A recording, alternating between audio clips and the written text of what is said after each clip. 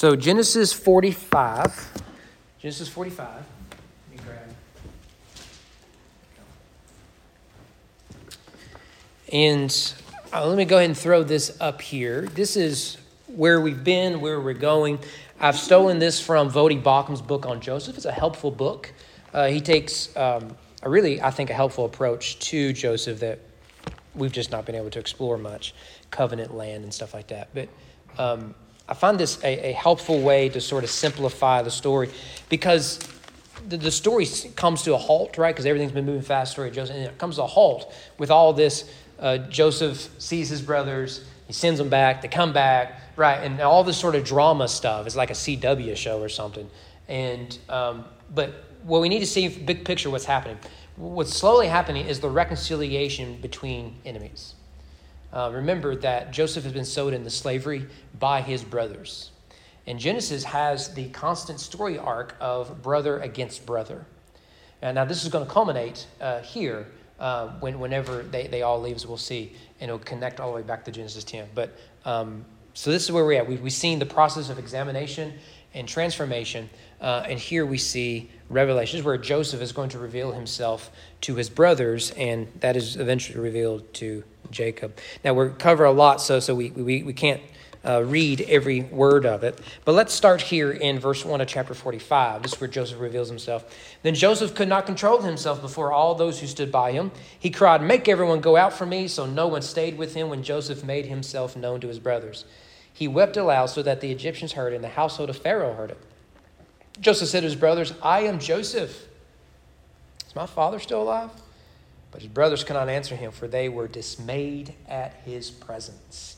So this is what we've been waiting for, right? For Joseph to reveal who he is to his brothers. Now, he's been giving some weird hints at this, right? You remember that last week we saw when he sat down at the dinner table with them, he organized them from the oldest to the youngest.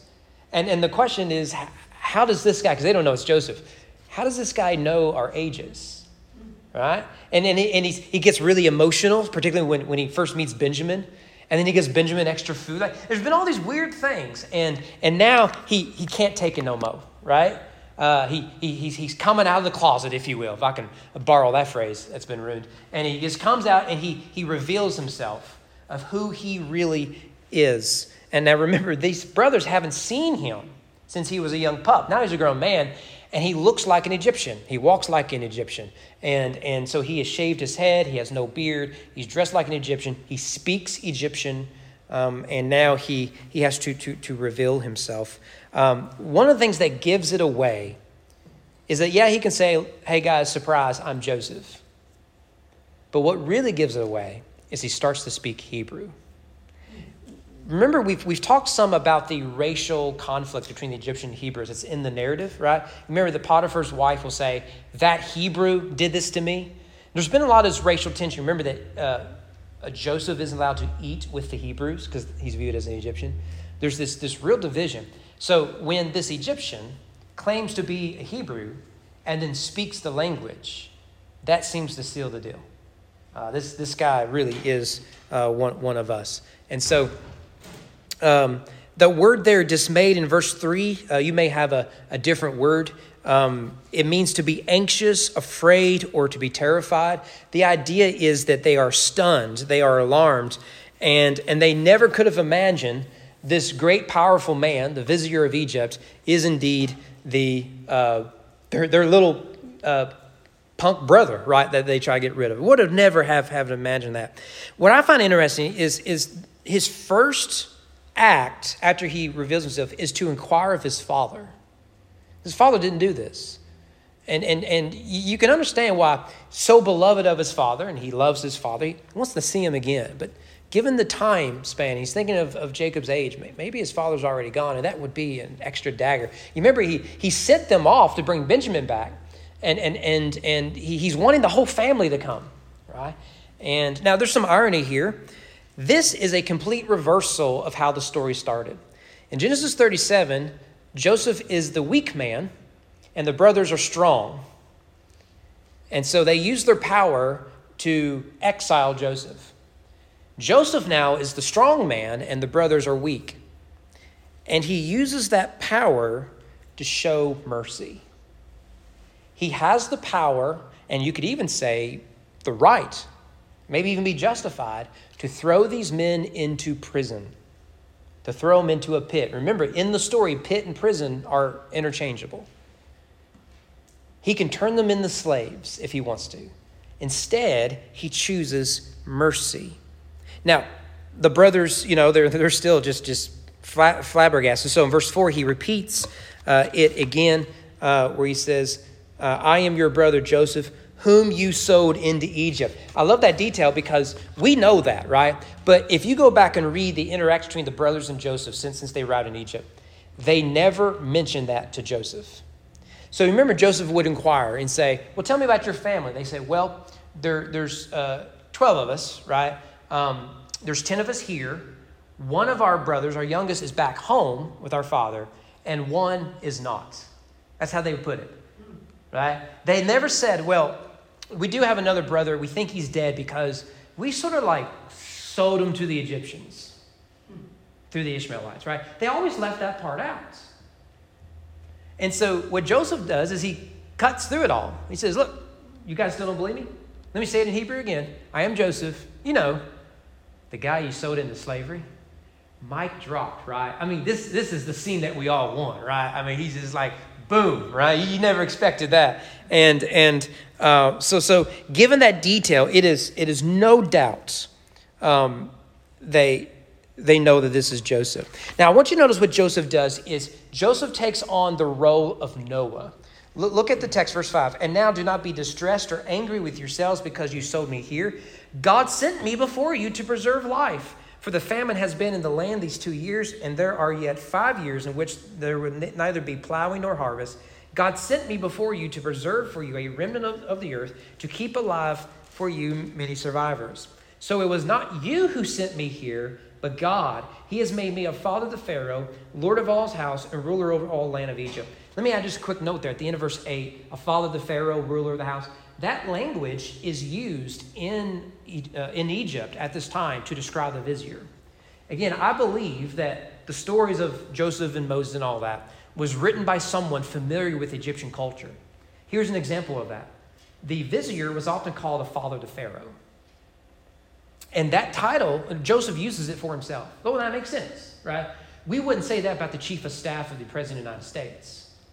No one's ever called him that. Or the vice president. No one's ever called him or her that.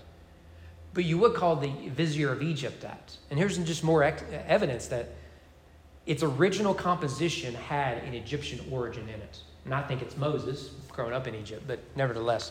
But his theology is interesting. You see the Noah reference?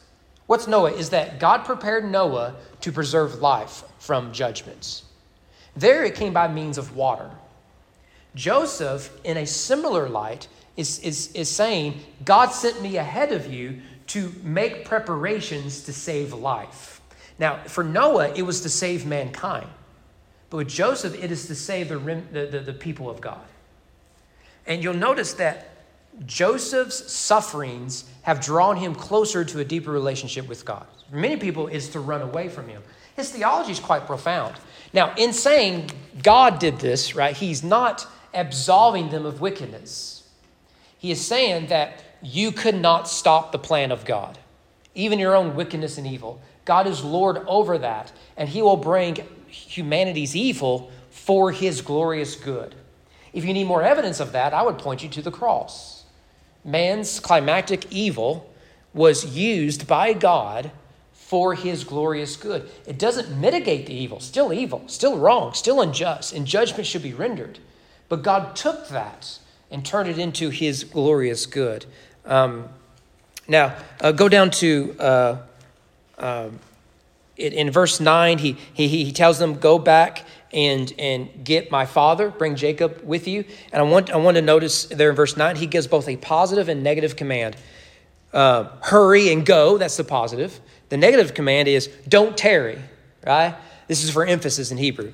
But verse 10 is worth looking at. You shall dwell in the land of Goshen. You shall be near me, you and your children's children, your flocks, your herds, and all that you have.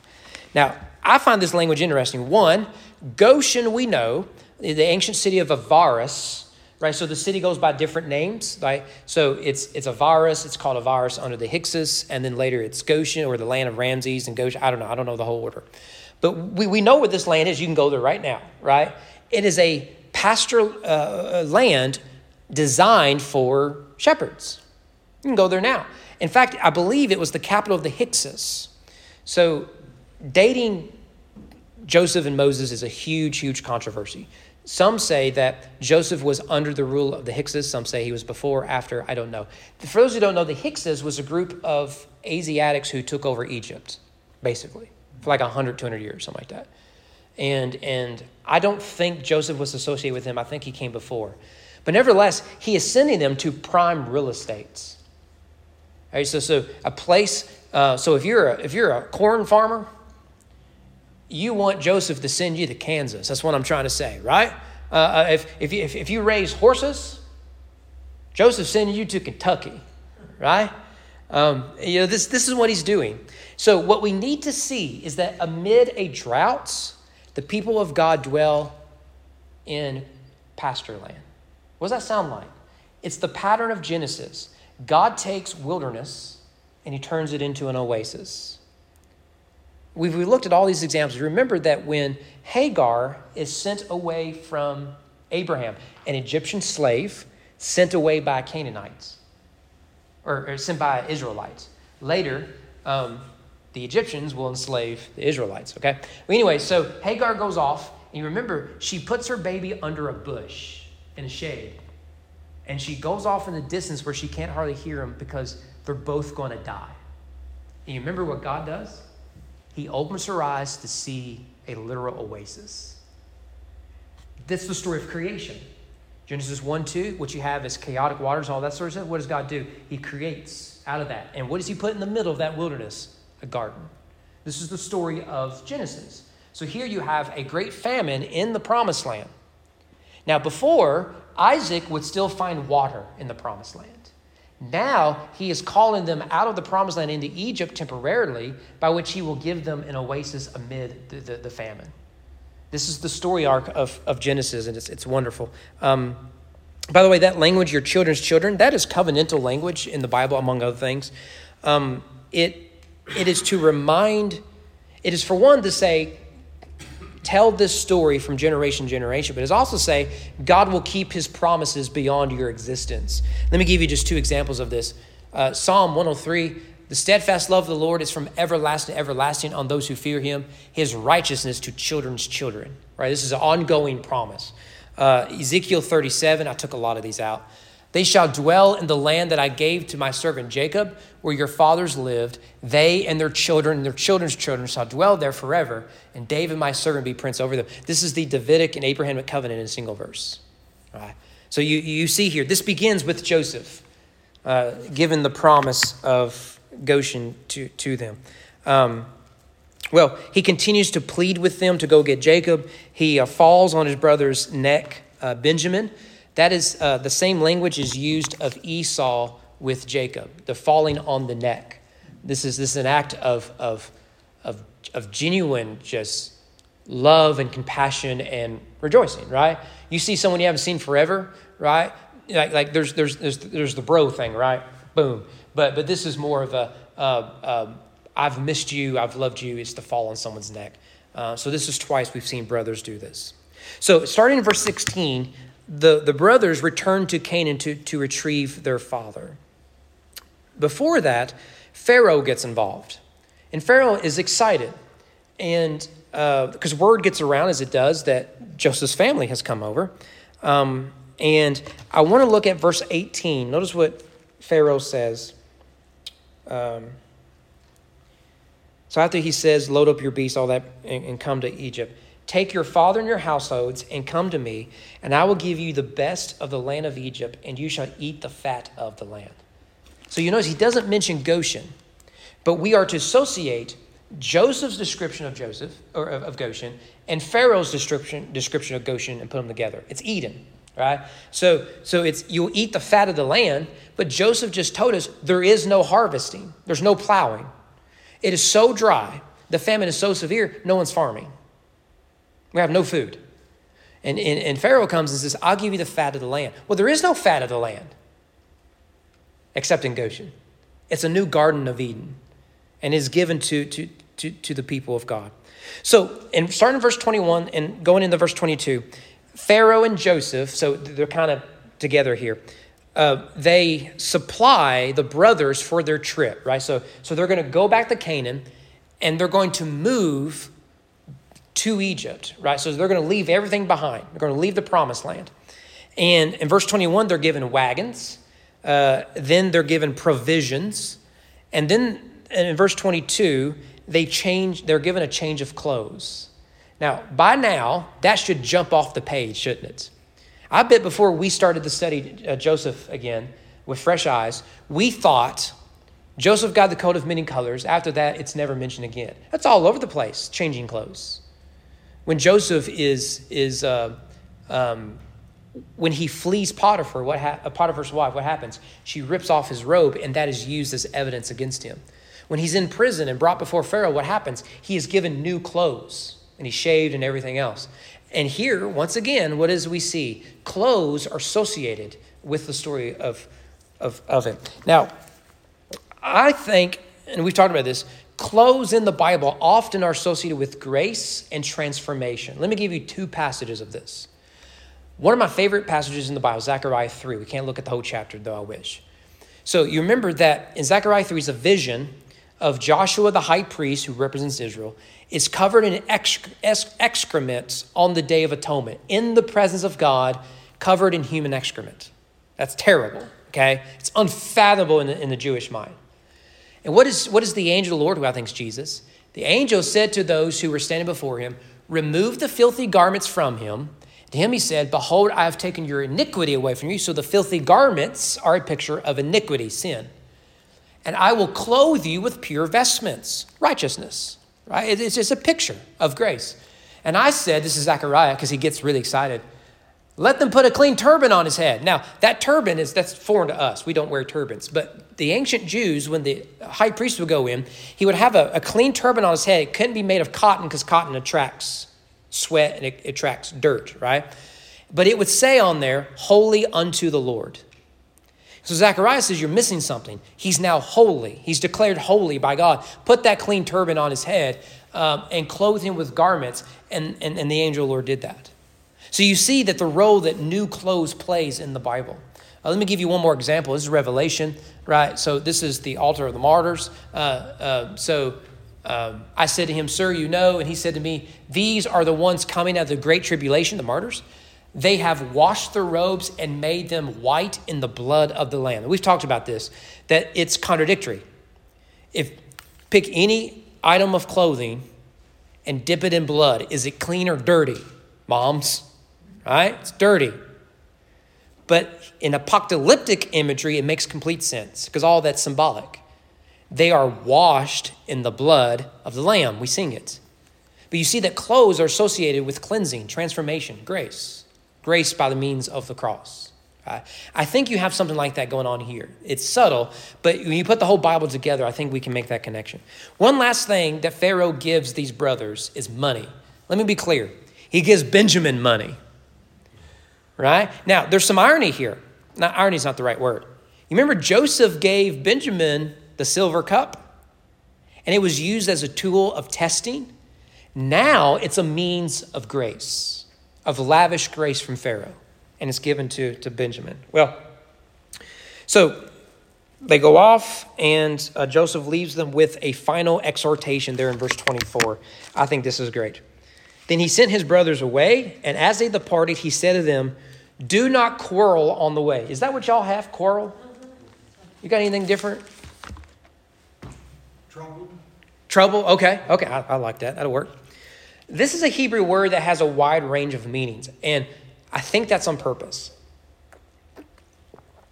The word could mean argumentative, quarrel. And knowing what we know about these brothers, not to mention all the brothers in Genesis, that's sort of an important thing to say, right? Your parents ever do that when you went on long trips? When you went to go to grandma's house for Thanksgiving? Now, kids, you're going to be on your best behavior. I ain't going to put up with it, right?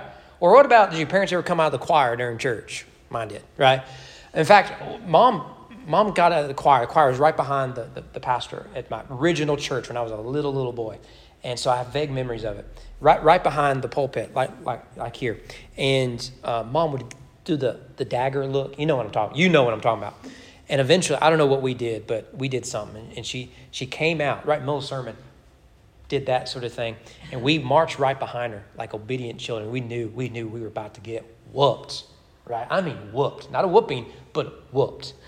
And the pastor stopped in the middle of the sermon and says, let's pray for those 3 kids. That is a true story. So it could be that, right? That these brothers, they're just going to. But it also can mean tremble or quake. The idea is that Joseph is encouraging his brothers not to be afraid. They are under Pharaoh's protection. As God took care of Joseph, so he will take care of his people. I think that works too. And it could be a little bit of both. Stop your fighting. God's got this. If only I can think of a good application.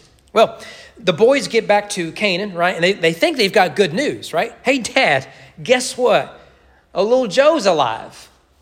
And Jacob's response is surprising. Look at verse 26. They told him Joseph is still alive and he is ruler over the land of Egypt. Here's Jacob. His heart was numb. Anyone got cold? His heart was cold? Stood still. I like that. I kind of like that better than numb. But you get the idea there, right? Stood still, numb, cold. He's speechless. But notice his response is rooted in his inability to trust his sons. He's ignorant of the fact that his sons sold Joseph into slavery. He didn't know that at all. But what he does know is that while Joseph was with his sons, he got killed. He don't trust his sons. Not to mention they have wiped out an entire village, the Shechemites, and a whole lot of other stuff. What about Judah and the stuff with his daughter-in-law? He's got reasons not to trust him. And remember, forgiveness is not the same thing as reconciliation. Reconciliation is not the same thing as trust. Jacob does not trust his boys. So they come home and say, hey, Dad, guess what? Oh, Joe's in Egypt. Let's go. You're going to say, no. I don't. First of all, I don't find that appropriate. You don't need to bring up the fact that I had a son murdered by wild beasts. And you're going to use that against me to leave the promised land. You can kind of understand why he's so numb, why he's cold. Well, he is then given all the evidence. Verse 27, when they told him all the words of Joseph, which he had said to them, he saw the wagons that Joseph had sent to carry him. The spirit of their father Jacob revived. Israel said, it is enough. Joseph, my son, is still alive. I will go and see him before I die. There's a lot going on here. Real quick, the word in verse 27, revived, that he was revived, is the word alive. It's used a million times in the Old Testament. Here's like one of the first references, Genesis 5:3. Adam lived 130 years, right? And it's used there in verse 28 that when he says, my son is now alive. My son lives. So what he's saying is the news brings him out of Sheol. This has been the problem with Jacob, right? When he first found out about Joseph, he responds I feel like I'm in the grave with him. And then when he refused to let Benjamin go, it was, if you take Benjamin, something happens to me, I'll be in Sheol again, the grave, right? So his story's always been, I'm practically dead emotionally here as a result. Now he's saying, I'm out of that. My son is alive. It's a type of resurrection.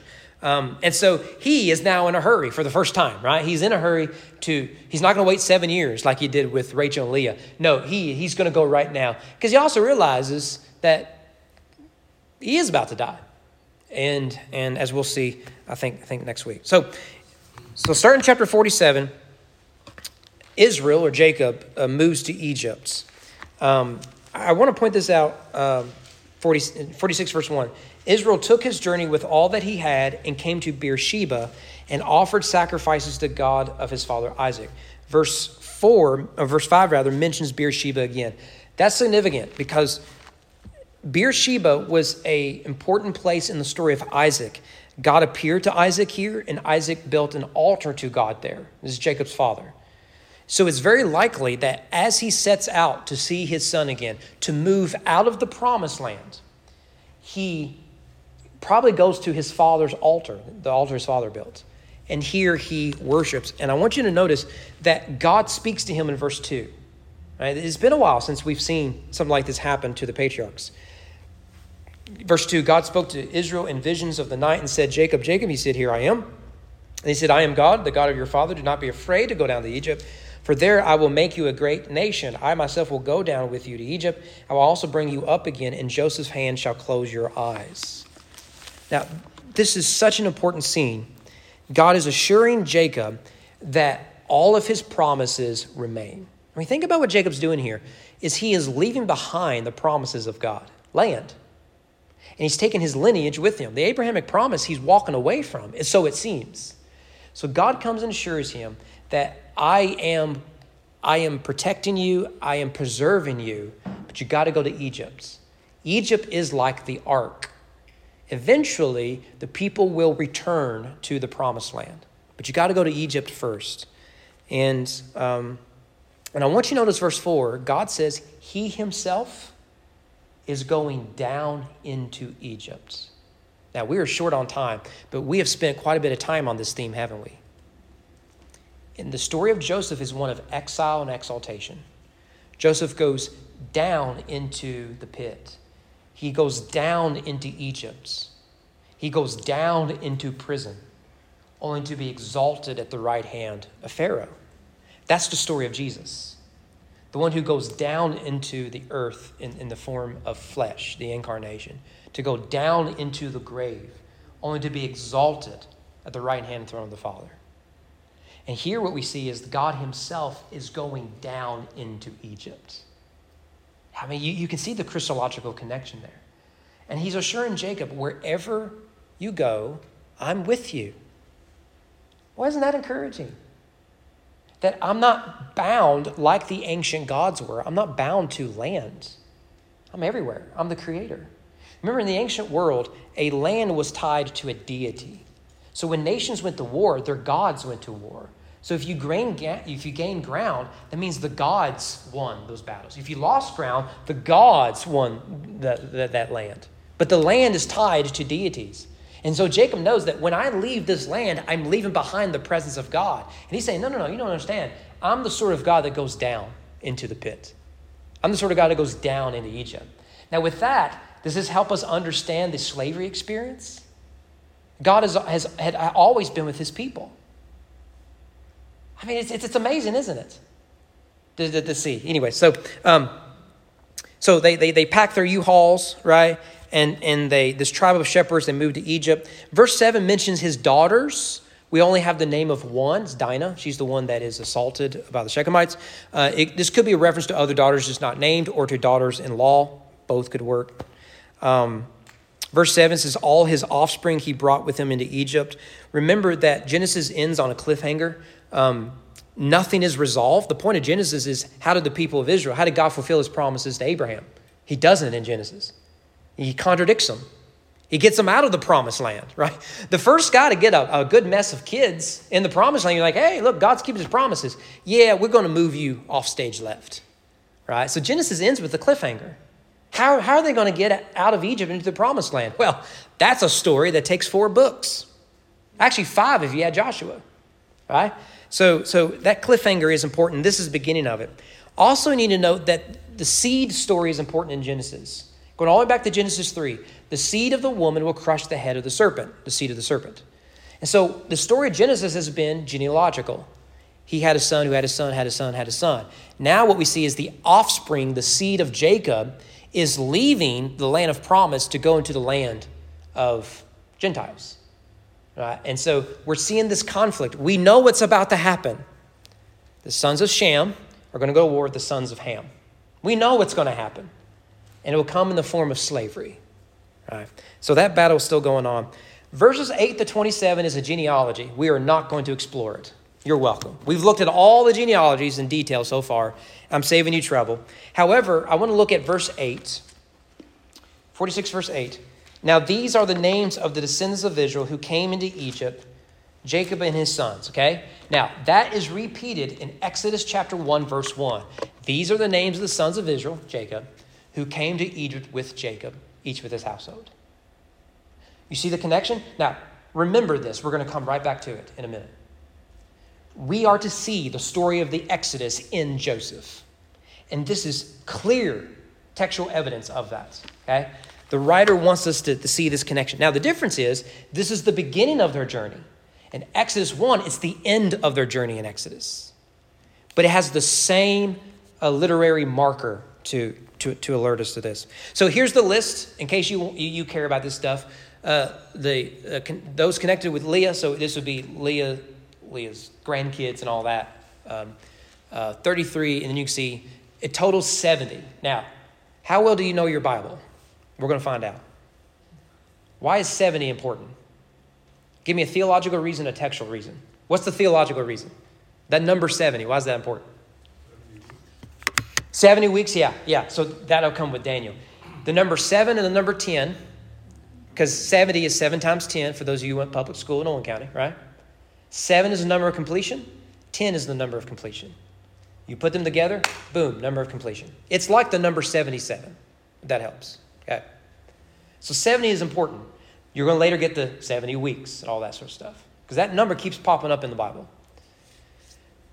At the same time, if we had time, we go back to Genesis 10. If we did the math, and we did this a long time ago, like 40 years ago, how many nations are named in Genesis 10? It's the table of nations. It was right before Babel. 70 nations. I don't think that's an accident. So before Babel, there are 70 nations, and they're supposed to spread among the earth. And now, in the Bible, there are more than 70 nations, but what dominate the Bible are these 70, right? So you're going to get the Egyptians, the Israelites, and everyone, the Canaanites, and all that sort of stuff. We can go back and find that study. So we begin with 70 that ends with Babel, where everyone's dispersed, divisions among the people. Now what it is we have is 70 people in a nation. So what we're getting a hint at is God is zeroing in on this people group. God is going to be worked through them, and they will be the light of God among the 70 nations. It's the 70 among the 70. I find that cool. You do with that whatever you want. Maybe you don't find it as cool as I do. If you want to see some other details, verse 10, Simeon had a son of a Canaanite woman. Ironically, remember, he's the one that wiped out the Shechemites, Canaanites, for sleeping with his sister, raping his sister. So he killed a bunch of Canaanites and ended up marrying one. Men, I'll tell you. And Onan in verse 12 were killed in Canaan. Remember that weird story with Judah? Rachel in verse 19 is identified as Jacob's wife. She's the only one to get that title. What a mess that all that stuff is. Just absolute mess. Okay, so a couple final thoughts. We'll call it a night. First of all, I mentioned this, is the story of Joseph parallels the story of the Exodus. Right? And this is on purpose. The same God that sent the people of Israel into slavery is the same God that brings them out. Okay. So let me show you the parallels. Okay. Let's start here. I'm stealing this from, I think, Vodi Bakum. I think either that or one of the commentaries. Permission. So J is Joseph, M is Moses. That was just an easy marker for me. I just copy and paste my notes. So Joseph is granted, permission is granted to Joseph by Pharaoh, right? Okay. So Moses, Pharaoh reluctantly grants permission to Moses to go to the promised land, right? So Joseph and the boys, they're here in Egypt. Pharaoh gives permission. Go to the promised land, get your father. Moses says, hey, we want to go into the wilderness to worship our God. And Pharaoh says, not on my watch. Right? So you see the parallels. There are differences, parallels. The representative, Joseph is said to be the head of the household. Moses is raised in Pharaoh's house. Interesting. In the intercession, with Joseph, God gave him favor and softened Pharaoh's heart. With Moses, God hardens Pharaoh's heart and has to send him plagues. By the way, I don't know if I have this. Joseph has droughts or famine, and Moses has plagues. So natural disasters are used to move the story along. Wealth. Wealth is given by Pharaoh to sustain Jacob on his journey, right? We saw that, one of the things, particularly to Benjamin. You remember that in the story of Moses, they plunder the Egyptians. All right?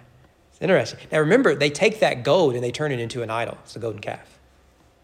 Which is, if only I can think of an application of taking God's blessings and grace and turning it into an idol. I'm glad we don't do that anymore. With like everything. Chariots. Remember that Joseph sent chariots to retrieve Jacob. Pharaoh sends chariots to destroy the sons of Jacob. Remember, Jacob's name is Israel. So chariots are sent to retrieve Israel. Chariots are sent to destroy Israel. The census. There are 12 sons that we just read or looked at, examined. There are 12 tribes. Two others. Worship. Jacob stops at a holy place in Beersheba to worship. Moses requests to leave so that they can go to the holy mountain by which they can worship. The parallels. Finally, disaster. God uses famine. I already mentioned this. And then later he'll use plagues. We're supposed to see these parallels. And so the story of Joseph is that God doesn't abandon us in the pits. He doesn't abandon us in exile. He's the God who enters exile for exaltation. So to the story of Moses is God didn't abandon his people when they were slaves. That's why he'll call them my people, my sons. You remember the story of Moses is all about adoption. Moses, the name, means son of, the Egyptian name. That's why you get names like Thutmoses. Right? Thutmoses means son of Thut, the god. So Moses just means son of. And so when Moses goes to the burning bush, God uses the language of sonship. My son is in slavery. And Moses has to decide, will he be a son of God, a son of Abraham, or will he be a son of Pharaoh? And he chooses to be a son of Abraham. And all that begins with Joseph, where the sons of Jacob come in. Okay, in terms of practical stuff, real quick, a couple of things. We cannot heal from suffering without a robust understanding of God's sovereignty. We don't have time for this. Chapter 45 of that we read, Joseph is clear. God has been with me the whole time. It is vital when we suffer, we believe that. Even if we don't see it, even if we don't understand it, it is vital we believe it. Eventually, believing will lead to seeing. Often we will not believe until we see. It is vital amid suffering, we believe God is the one who enters into our suffering. That is the incarnation. Is that Christ adds to that of his nature, humanity, and all of his weaknesses and travails. Secondly, God comes down, right? This is the story of Solomon's temple, right, we talked about. This is unique in world religion that we believe not that we must ascend to the heavens, we're too wicked, but God must descend to the earth. And you read the Bible, that happens all the time. The patriarchs are God coming down with Abraham, God meeting with Isaac, God wrestling with Jacob, God going down to Egypt with Joseph, and of course, Jesus. God goes down. Finally, God's plan will not be what we expect it to be, but he will keep his promises. It's amazing that we will map out our lives, and if our lives don't go exactly the way we planned, we blame God. It could be what looks like a detour for you is exactly where God wants us to be. Joseph did not have it on his career goals in high school. I want to be a prisoner of an Egyptian man. I want to be sold into slavery because that sounds like a great idea. That was never part of the plan. Doesn't mean it wasn't part of God's plan. Doesn't mean God approves of slavery or approves of injustice and that sort of nonsense. It is to say, despite those things, God was moving. You don't always have to see it. That doesn't mean it's not happening. And it's vital that we get that. God's plan may not be what we expect it to be. But that doesn't mean he doesn't keep his promises and he's not with his people. Well, Danny, it's good having you back. Did we miss anything? All right.